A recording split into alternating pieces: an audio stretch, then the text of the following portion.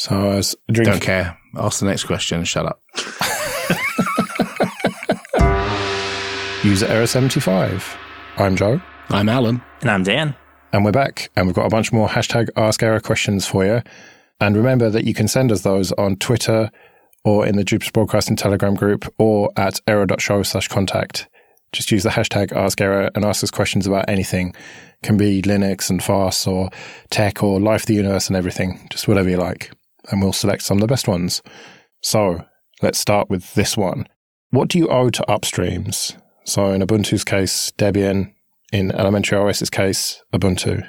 Dan, what do you owe Ubuntu and Debian? I mean, I guess that's more of a question for Ubuntu and Debian, right? But I think that we try to provide value back to them and not just be consumers. Like we report issues back up into Ubuntu or provide patches or try to have an ongoing conversation so that our usage of their work also makes Ubuntu better and that we're not just like selfishly hoarding improvements downstream. So I think that probably the simplest answer is to give back. Like we use kind of our development as a bit of their R&D. But I don't know, Alan, what do you think we owe you guys? So I was thinking about this, and when Joe introduced it as, for Ubuntu, that's Debian, I think that's an oversimplistic view of it because Ubuntu consumes software not just from Debian. Like we don't just import the whole archive of Debian and then rebuild it and then stick a stamp on it and say that's Ubuntu. That isn't what happens. The software comes from other places as well. And so there's a diverse set of places and lots of different people. So the way we interact with Debian is different from the way we interact with other upstream software vendors. But if you want to talk about Debian specifically, we can. And one of the first things I would say is people come to us and say, hey, we'd really like our software in Ubuntu. And, we explain to them, well, it is possible. You can create a package and put it in the Ubuntu archive.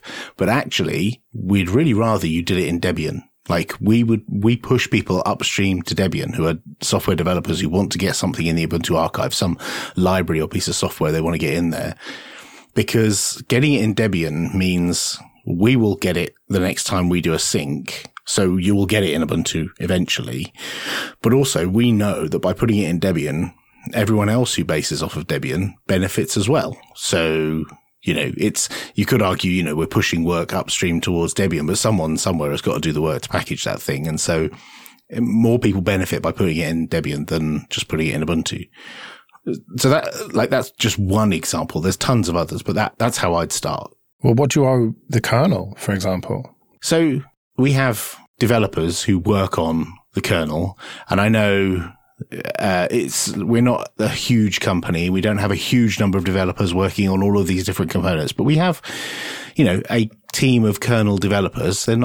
It's not an insignificant number of people who work on stuff, and they contribute patches upstream to the kernel. So just like any other company, you fix things that your customers or devices that you're responsible for, you fix the bugs or you implement features and then you send that stuff upstream.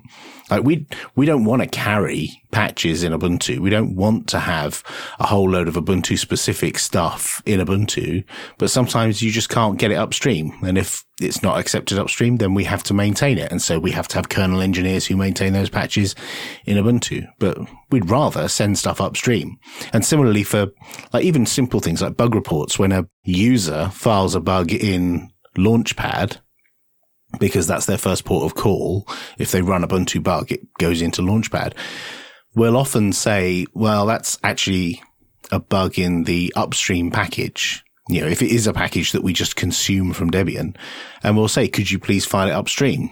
Sometimes it's just a boilerplate, almost robotic piece of text that goes in a comment that just says, we really appreciate you filing a bug here, but actually we can't fix this thing. It needs fixing upstream. And so we encourage people to file bugs upstream. And that can be frustrating for users because they just want their webcam working or whatever. And they file a bug in Launchpad and we're like, well, that's not actually us. It might be the cheese developers or it might be the kernel developers or USB subsystem or something. And so the user then has to go through the faff of filing a bug upstream as well. And if you've got an awful bug tracker like Debian does, then it's even more painful.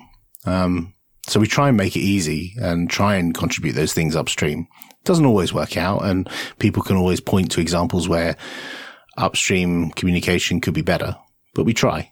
I can't help but feel that you two have dodged this question.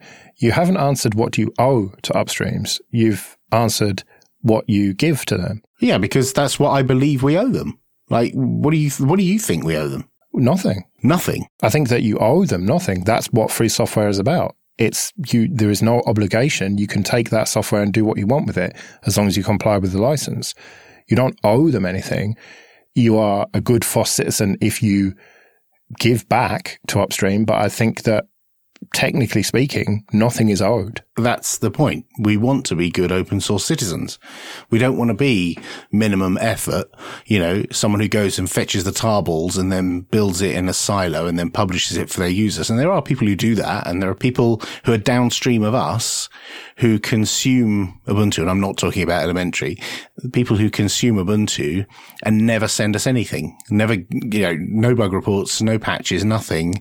And that can be incredibly frustrating, especially if they've discovered something and they fix it for their users and they never tell us and we don't even find out about it. Do they owe you that, though? I think so. To be a good open source citizen, absolutely. I mean, there's nothing we can do if they don't. We might call them out on it or contact them and say, how can we improve this relationship? And both of those things have happened in the last 18 months or so. Because we're all creating a commons of work, of code and documentation and assets. We're all working together on this.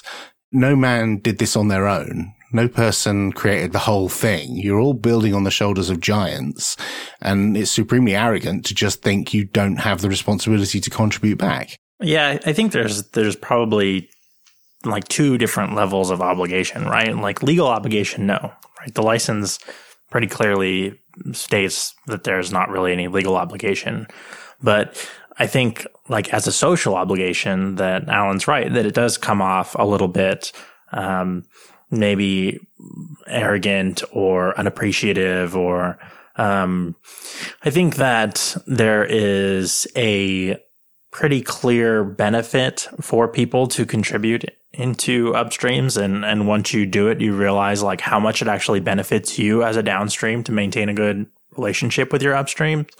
And we have a couple of downstreams, people who consume some forks of our software, or like Xubuntu maintains a fork of our icons. And when our downstreams like Xubuntu contribute back upstream, that they're not only helping us, they're helping themselves to not have to maintain like such a large divergent fork of something, right? And so I think that maybe owe is not necessarily the right word, but I think that it's good for people who are using free software to see that contributing upstream is in everyone's benefit, including their own. I think maybe, Joe, your misanthropic tendencies are steering you towards the thought that maybe we don't owe anyone anything. I think we come from the position that we're working together on something. We're all creating this body of work, and no one person is creating their own silo. And if they do, it won't be reciprocated. Like if you don't help us, we're not going to help you. It's as simple as that. Well, yeah, there's a symbiotic relationship essentially between you and upstream. Yeah, like for example, for us, we don't really directly consume the GNOME shell, or like we only have, I think, a couple of GNOME apps that ship in elementary OS, but we do consume things like glib and GTK and soon Flatpak and other technologies that are in the GNOME ecosystem. So it benefits us to be involved in things like Guadec and to be contributing to the discussion in that area and helping to make GNOME better, because we are going to inevitably use a lot of these same technologies to make our platform. And if we don't have any say in that process, that it can really disturb like our development goals. So I think that it's not only like our social obligation to contribute back to the things that we're using free of charge, but it's also in our interest, and it's in everybody's interests, I think, for us as a downstream to work with them as an upstream. Just to be clear, I'm not saying that you shouldn't contribute to upstream and help them out where possible. All I'm saying is just from a real technical, legal point of view, there is nothing owed. But I do agree that, with what Dan said, that there's two ways to look at it. There's the legal way, and then there's the kind of social obligation. And I do think that there is a social obligation. So I don't want to be seen as completely misanthropic. Not completely. But there are people in the community who are like that and who will consume your work and build something that other people will see as better, or, your thing improved in some way. And then they won't get involved at all. And that can be incredibly frustrating because they clearly have a set of users who like that thing. So, it's valuable. It's seen as valuable, but feedback doesn't come back. And so it's difficult for us as an upstream to make decisions if we don't know what downstreams are planning to do with our stuff. It just makes it difficult. And I'd rather we all, got along a bit better. Should all drugs be legalized? So I'm going to say that I probably have a more conservative viewpoint on this one because America. And I'm going to say that I think that the consumption of all drugs should be legalized, but the production of drugs should probably more or less stay about where it is, or at least about where it's heading in the States. I think that marijuana legalization is pretty much decided upon as being generally a thing that we need to do everywhere.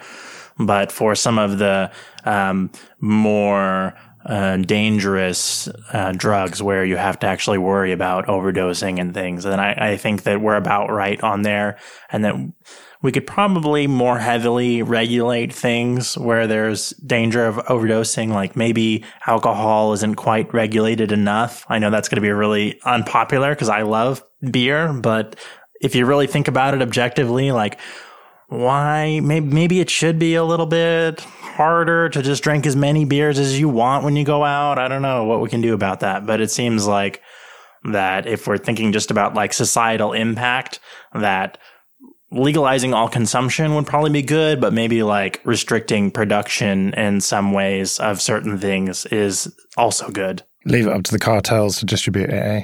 That's working out pretty well right now. I'm in a mixed mind about this because I don't have direct experience of much of it. And so I think I would rather, if my children went to a festival, I would rather, if there were controlled substances that they wanted to consume, that they could get them from somewhere safe, and that it was, there was a limit to the amount that they could purchase, or that they were, guaranteed safety, in the contents of whatever it was. And there were safe places that they could experience stuff so that, they don't end up jumping off a building or something, So I feel like some of the drugs that we consume probably should be made legal. I'm not convinced everything should, but the problem is I don't know where to draw the line, and I'm not sure if it's right to say some should and some shouldn't, because if you go down the road of saying they should be legal, why should some not? It makes total sense if you're going to have dispensaries that, can dish this stuff out and it's well controlled and it's, legal and people are able to get hold of it cleanly and consume it cleanly and safely, then why does that not apply to all drugs all the way through, to heroin and crack and meth and so on? Well, my answer to this question is yes, asterisk. I think that all drugs should be legal, should be regulated. It should be like going and buying alcohol now. If I go and buy a bottle of cider, I know that is 4.5% alcohol or 5% or whatever. I know exactly what I'm buying because it is tightly regulated and taxed as well. So I think that all drugs should be the same way. However, the asterisk, I think that smoking of any description should be outlawed, because if you take cocaine, ecstasy, heroin, whatever, and you don't smoke it, then you are only affecting yourself. Obviously, then you can say there's a societal impact and people's behavior or whatever, but smoking directly affects others around you, much more so than people who smoke tend to realize. You know, if you live in flats, for example, then that smoke goes up and affects the people above you, depending on the construction of the building. If it's old enough, then it will. My friend literally had to move house because of that. The people downstairs were smoking all the time and there was nothing he could do to stop them. And so he just had to move. I think that if you did this and legalized all drugs, then you would have to crack down on bad behavior that's a result of drugs. So, for example, driving while on drugs or antisocial behavior, I think should be very strictly penalized, because I think you should have the freedom to do whatever drugs that you want, but that freedom does not extend to being a dickhead about it and being loud and violent or whatever. So it just seems pretty logical to me that you would do this. And I don't know, I can't really fathom any arguments against it. Right. And I feel like the worry that some people have is that it will get out of control and everyone will be driving around off their heads because suddenly they can, as if everyone drives around off their heads because they can get hold of beer. Yeah, well, my local petrol station sells beer, funnily enough, so you could literally drive there and they sell spirits and everything. Yeah, but they don't sell it by the glass. No. Right. So it's in a sealed bottle, you put it in your car and you drive home and then you drink it, right? It's not like you're buying it from a bar and then climbing into your car and putting it in the cup holder and driving down the road with a straw, drinking, you know, Tia Maria and Coke or whatever you're... Is that your tipple, is it? Yeah, I don't know where that came from. I suddenly couldn't think of any cocktails and Tia Maria and Coke was the only one that came to mind. Weird. I feel like after a while, it would self-regulate and people would use it in moderation, generally, mostly, but you would get the exceptions. You know, there's always the person who gets Larry drunk in a pub, and there's always the people who can't handle certain kinds of drugs, and whether that's, you know, drink or heavier, there are some people who can't cope with it. And so those people will always be there.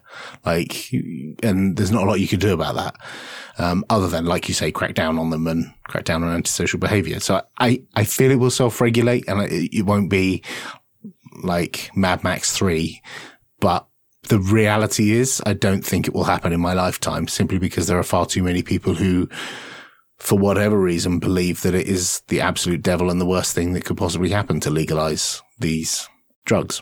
I do feel like that there's a significant number of people that would argue that people get drunk and drive their cars frequently, right? So I'm not sure that, like, saying that wouldn't happen if other kinds of drugs became legal is necessarily a good argument. I'm certain it would happen, but, you know, who knows what the frequency of it would be, I guess. Yeah, I'm not saying it wouldn't happen. I'm saying I think that once everyone calmed down a little bit, it would happen just the same amount. Like, it would just be an alternative. It wouldn't be driving drunk. It would be driving under the influence of drugs, right? Both of which are bad. I'm sure we all agree. But I don't think it would be suddenly an epidemic because there were new additional substances to put inside your body and then jump in a car. Sure. Yeah, I'm certain it would probably stay about the same amount, right? People who would go out drunk driving would now go out heroin driving. Right. Would you drive on heroin? I feel like you wouldn't drive much on heroin. You'd be surprised. Some people, I think, manage to take a lot of heroin and function in society. It's not the stereotype of take heroin and then just flake out for several hours. I've never done heroin myself, but it always seems like that's how it's depicted, is that you just, you know, you do heroin and then you're just stuck for however long. Yeah, well, I've worked with someone who turned out to be a heroin addict. He was getting pretty thin and withdrawn and stuff. And then it turned out, he was addicted to heroin, but he was still doing his job fine. So, you know, I think people can function with it. One thing that we haven't mentioned is education. You know, I think that is crucial to this. If you are going to legalize all drugs, then you have to educate people on the realities of what's going on with them. And, you know, that is one example there. Most people think that if you take heroin or similar downer drugs, you know, opiates or whatever, opioids, you are just completely zonked out or whatever. But the reality is that, well, with the opioid epidemic in America and increasingly so here in the UK, there are a lot of people who function day to day, and you wouldn't even necessarily know they were basically addicted to pretty strong drugs. And, you know, without that education, people can't make the choices for themselves properly, because you need to be informed to make the choices. Right. And I think there's a cultural difference as well. Like if you look at the alcohol consumption across different countries in Europe, and, you know, other countries beyond, it's very different. Like the way people consume alcohol in Finland is very different from the way people in the UK consume it. And you can trace back why the UK, you know, has this culture of binge drinking because of the opening hours and, you know, the limits on what you could buy. And it's very different from, you know, cafe culture that you get in a lot of European cities. And I feel like the consumption of drugs would probably differ from country to country.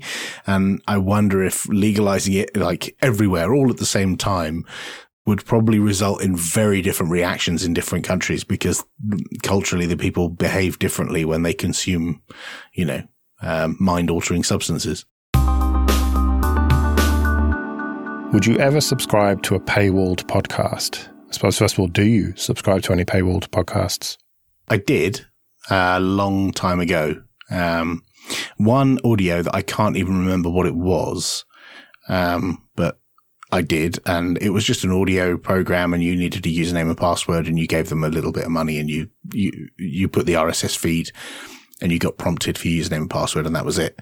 But I honestly can't remember what that was. And another one was video screencast stuff, and it was specifically for the Mac, because I wanted to see how other people did it and how, you know, what the quality of the content was. So I subscribed for a little while so I could consume the content and just see what the difference between the free shows and the paid shows were. But this is when I had a Mac at the time and an iPhone. And so it's very easy and integrated to subscribe in the podcasts app on iTunes, I guess it was. So yeah, I did, for a while. But interestingly, the person who I subscribed to has changed their model, and where previously they had like one show every other week, and on alternate weeks it was a free show and then a paid show. They've now moved completely to subscription. So there are no free shows. They just do trailers that are 5 minutes long. And it just says, right, you need to pay for the full show if you want to see the whole thing. And they link you to the subscription page. So I presume that's successful for them. And it's probably more successful than hoping people subscribe to your Patreon, and more successful than hoping people don't turn on an ad blocker, because you know exactly how many customers you've got because they're paying you every month. So it's an interesting model. But that's the only time I've ever done it. It was a long time ago. Yeah, I'd have to say, because of the way media consumption has changed and the way we think of how things are purchased nowadays, I don't know that I would necessarily want to pay for a single podcast.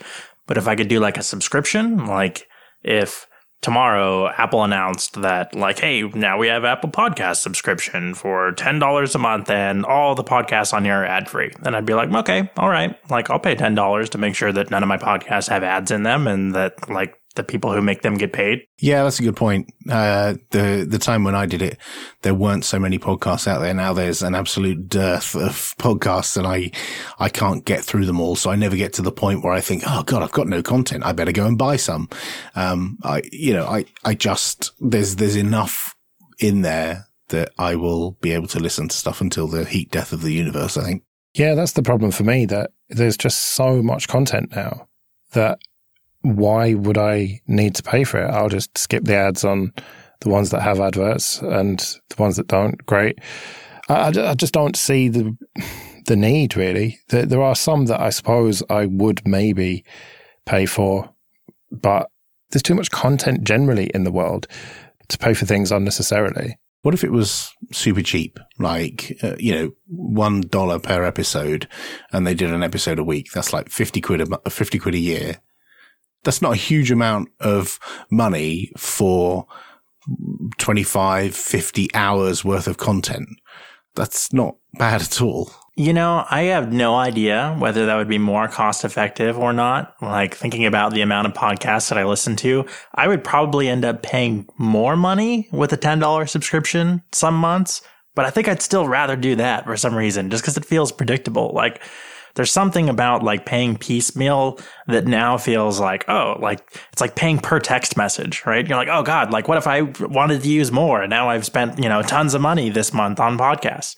I don't know, even though that's probably something that'll never come up. And realistically, like, do I listen to 10 podcast episodes in a month? Maybe not. Maybe I don't. Maybe I'll listen to 6. But I don't know. For some reason, the subscription model just feels like so much more natural in this time now.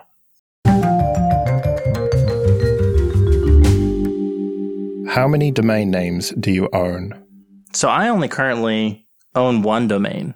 Because the company owns the rest, presumably. Yeah, well, yeah, those aren't my domains. The company owns all the elementary ones, and I have no idea how many of those there are. Probably lots. But yeah, I only own my own one personal domain. I think I, at one point, bought one for my mom, but then she stopped using that website, and so I didn't renew it. But yeah, I just got my one personal one right now. I have 6, but one is expiring soon, and I'm going to get rid of it, I think. I don't know. It's my old Linux Luddites domain. I need to sort out another place to host the old site, but it's been 2 or 3 years now, I think, since we stopped doing that podcast, so I don't think anyone really cares anymore. It's on archive.org, so I might just stop paying for it. Because I used to have tons of just stupid fucking domains. It's just, I can't even repeat some of them just because, I don't know, I thought it'd be funny to buy it, but I've just weeded it down and down and down to ones that I actually need and use, and I just let them go now. It's hard. There was one that I paid for 10 years and never did anything proper with it. I tried a few different things, and eventually I just thought, I'm not paying for this anymore. I calculated how much it was, and it was too much. So I've got lots of domains that I have had in the past, like loads of projects that I've, killed. I used to have a domain where I basically invented Twitter, which many years ago, I created this website where people could send a text message and it would appear in a blog. And every text message you sent was a new entry in the blog, much like a timeline with tweets in it. And that's basically how Twitter started. So I invented Twitter many years before Twitter was a thing. And there was this guy who used to use it when he was traveling, and he would use it to write his journal of what he was up to. He would just send texts every few hours or so, and it would appear on this little website. But that one I threw away. I've had loads of those ideas where I've started a domain and then thrown it away. But the ones that I've kept, obviously I've got my own Popey.com, which I've had for ages. I've got one for a podcast that I keep threatening to start and I never do. And I keep doing prep for it. And then I think, oh God, this is a lot of work. And then I put it on the back burner and I keep thinking about coming back to it, but I never do. And I've had that for about 10 years. Yeah. And then you started Telecast with Popey and thought, this is much fucking easier than doing a proper podcast. Yeah, this is way easier. But yeah, I've got Ubuntu.social, which is a Mastodon instance. And I've got one called HaveTheButtonsMovedBackYet.com, which I registered when everyone started complaining about the buttons moving from the right-hand side of the window to the left-hand side of the window in Unity. I registered a single-use domain that just said no. If you went to it, it said, have the buttons moved back yet? No.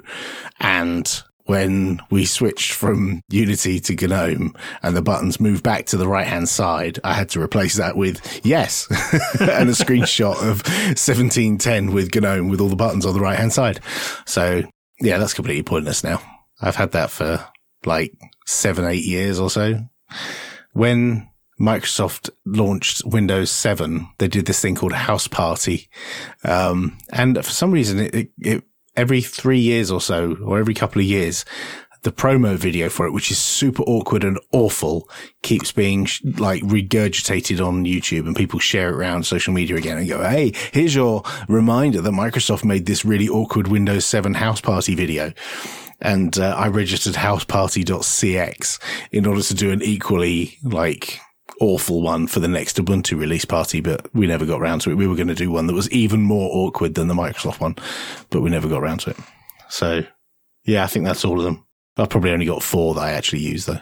Your buttons one reminds me of have they remade backtothefutureyet.com. Huh. which just says, no, thank fuck. But knowing Hollywood, it's only a matter of time. Yeah, Dan, you've got one. Doesn't Is Linux About Choice redirect to something, or do you redirect to that or something? So Cassidy bot is Linux about .xyz. That's it. And that redirects to like a whole bunch of like random is Linux about things. But he also has like some of his own little pages there.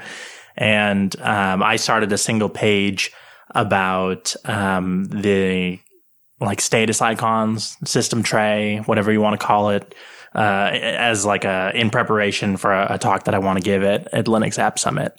But so Cassidy owns that one though. I don't actually own that one. I just had it up on GitHub pages, and he was like, "Hey, I'm going to buy your URLs." I said, "Okay."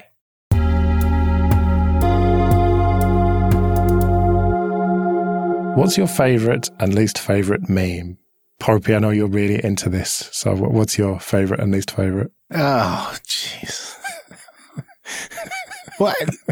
Why did you ask me this? Like, what are you expecting me to say right now? Are you expecting me to say, oh, the one with the little bear that's running, or the one with the little girl who turns and like, or the one with the big text at the top that says, you know, happy birthday, or something? Like, what? I don't understand the question. All right. Do you know what a meme is? Oh, Jesus. You must have a favorite and least favorite one. Like, I don't know, Heckin' Chonkers or whatever, the big fat cat. The thing about memes is they're transient. Like if you go to Know Your Meme, you'll see, you know, details about each meme and their origin story, derivation, and they use things like Google Trends to see, how many people are searching for that thing over time. And if you'd have asked me this question like some years ago, then I would have been equally bemused. But if you forced me to have an answer, then it would be something. And then a couple of years later, it would be something else. It's like memes are just this super transient thing. All right. So what's your least favorite and favorite right now? Oh, my God. This is... Do you have any ones that you like regularly use? Maybe not. Let's not use the word favorite, but like, are you a user of memes? And if you are, which ones do you use the most or least? Are you ganging up on me to like get an answer out of me for this thing? Because it's such bullshit. Well, I think favorite's an awful way to look at it. Like, I don't have a favorite meme. What am I, 12 years old? Right. But I do use memes, right? You're a meme user. No, I'm not. Yeah, you are. Come on. No, I'm not. I'm a GIF user. I'll use animated GIFs all day, every day. Go and scroll through the Ubuntu Twitter account and you'll see them. But, no, I don't use memes. I think there's one I have used. There you go. There's one I've used, but I would put that as both my favorite and my least favorite. And that's the stupid kid with his arms in the air going, thing, all the things. That's the only one I've ever used. So there you go. That is a lie, but okay, fair enough. What is a lie? What, that I've never used any other memes? Yeah. Find them. Well, like the animated GIFs, a lot of those are memes. Well, I don't see them as that. I very much see memes as the thing with white embossed text at the top of the bottom and a picture in the middle, or multiple pictures of The Rock, like turning around in a car or whatever. Yeah, these kind of things are memes, but just an animated GIF of a kid like chuckling or whatever is not. Right. Okay. So when I offered to explain what a meme is and you scoffed at that, it turns out you don't know what one is. Because, well, first of all, fun fact or fun pub quiz question. Who invented the word meme? You're going to say Richard Dawkins. I am going to say Richard Dawkins, yes. Well done. You win the round of drinks. All right, patronizing dad. That's my favorite meme. I find the evolution of the word meme to be fascinating and very meta, because he originally coined the term as a unit of cultural information that can evolve. And then it evolved into just all sorts of stupid shit on the internet. And then it evolved into specifically pictures with white text on them. But that isn't really what a meme is to me. I think of it more as the middle phase of that, just stupid shit, like recurring in-jokes on the internet, I suppose. So let me rephrase the question. What's your favorite stupid in-joke on the internet then? So I think what would help illustrate this is if you were to tell me what your favorite meme and least favorite meme are, Joe, because then that would give me some context, because I'm clearly a fuckwit who doesn't know what memes are. Evidently. Right. Okay. So my favorite meme is Taylor Swift, generally, as a meme, whether that is Telegram stickers or her songs or whatever. Just the idea of her just annoying people and stuff. So that, you know, much like sort of the Rick Rolling thing was once, just the idea of Taylor Swift. That's my favorite.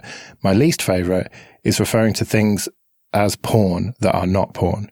So, for example, like Unix porn, where it's like good looking, I don't know, desktops or food porn or stuff like that. That to me boils my fucking blood, and I cannot explain why. Thank you for giving me that in. I will look forward to using the word porn liberally in every conversation with you, Joe. Why do I do these things to myself? Oh, dear. I'm having a hard time coming up with a least favorite meme, but I feel like if this qualifies, that my most favorite meme is probably the accidentally a thing. I feel like I do that. I say that all the time, or I use that all the time, or we use it like in Slack or wherever, where it's like, oh, you accidentally a semicolon, or like even to Karen, like, oh, I accidentally whatever at the grocery store. Like, I don't know why that's so funny to me, but just the idea of like leaving out the thing from the sentence that you're referring to, you forgetting about it. Yeah, leaving out the verb by accidentally the whole thing, I think was the original on that one. Yeah, I don't know why that's so funny to me, but that's the one I use. Okay, I'll concede I have one. It's white guy blinking, I think, is because when I see something weird, I will often do white guy blinking to myself in whatever room I'm sat in. I'll like recoil slightly and blink. And because I'm white, I can do it. And then I will then paste white guy blinking in whatever channel that alarming thing appeared. So that's probably the GIF that I've posted the most, is white guy blinking. If I had a favorite, let's just pretend I have a favorite and say it's that. I had no idea that's what it was called, but I know exactly what you mean as soon as you said it. So, yes, that's a fun one. I'm not going to give you the satisfaction of having not a favourite one. Although I do have one. Yeah, all right, I'll give it to you. It's the one where there's two guys in an office and there's like 4 frames and one of them shouts at the other one and then one of them leaves and they're pointing at each other and shouting. I don't know what it's called. It looks like it's from like Storage Wars or something like that. I don't know what the hell it's from. I cannot believe we've been talking for 5 minutes about pictures of things on the internet. It's really weird. I thought your least favourite was the Untergang one. I can't remember what the English for it is, you know, with Hitler telling everyone to leave apart from... Oh, from the film. Downfall, that's what it is in English. I think what that is an example of one that's past its prime.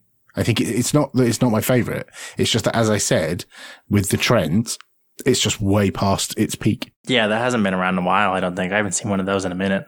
I saw a hilarious one about British politics recently, and I generally don't like them, but that was hilarious. He pasted it to me and I refused to watch it.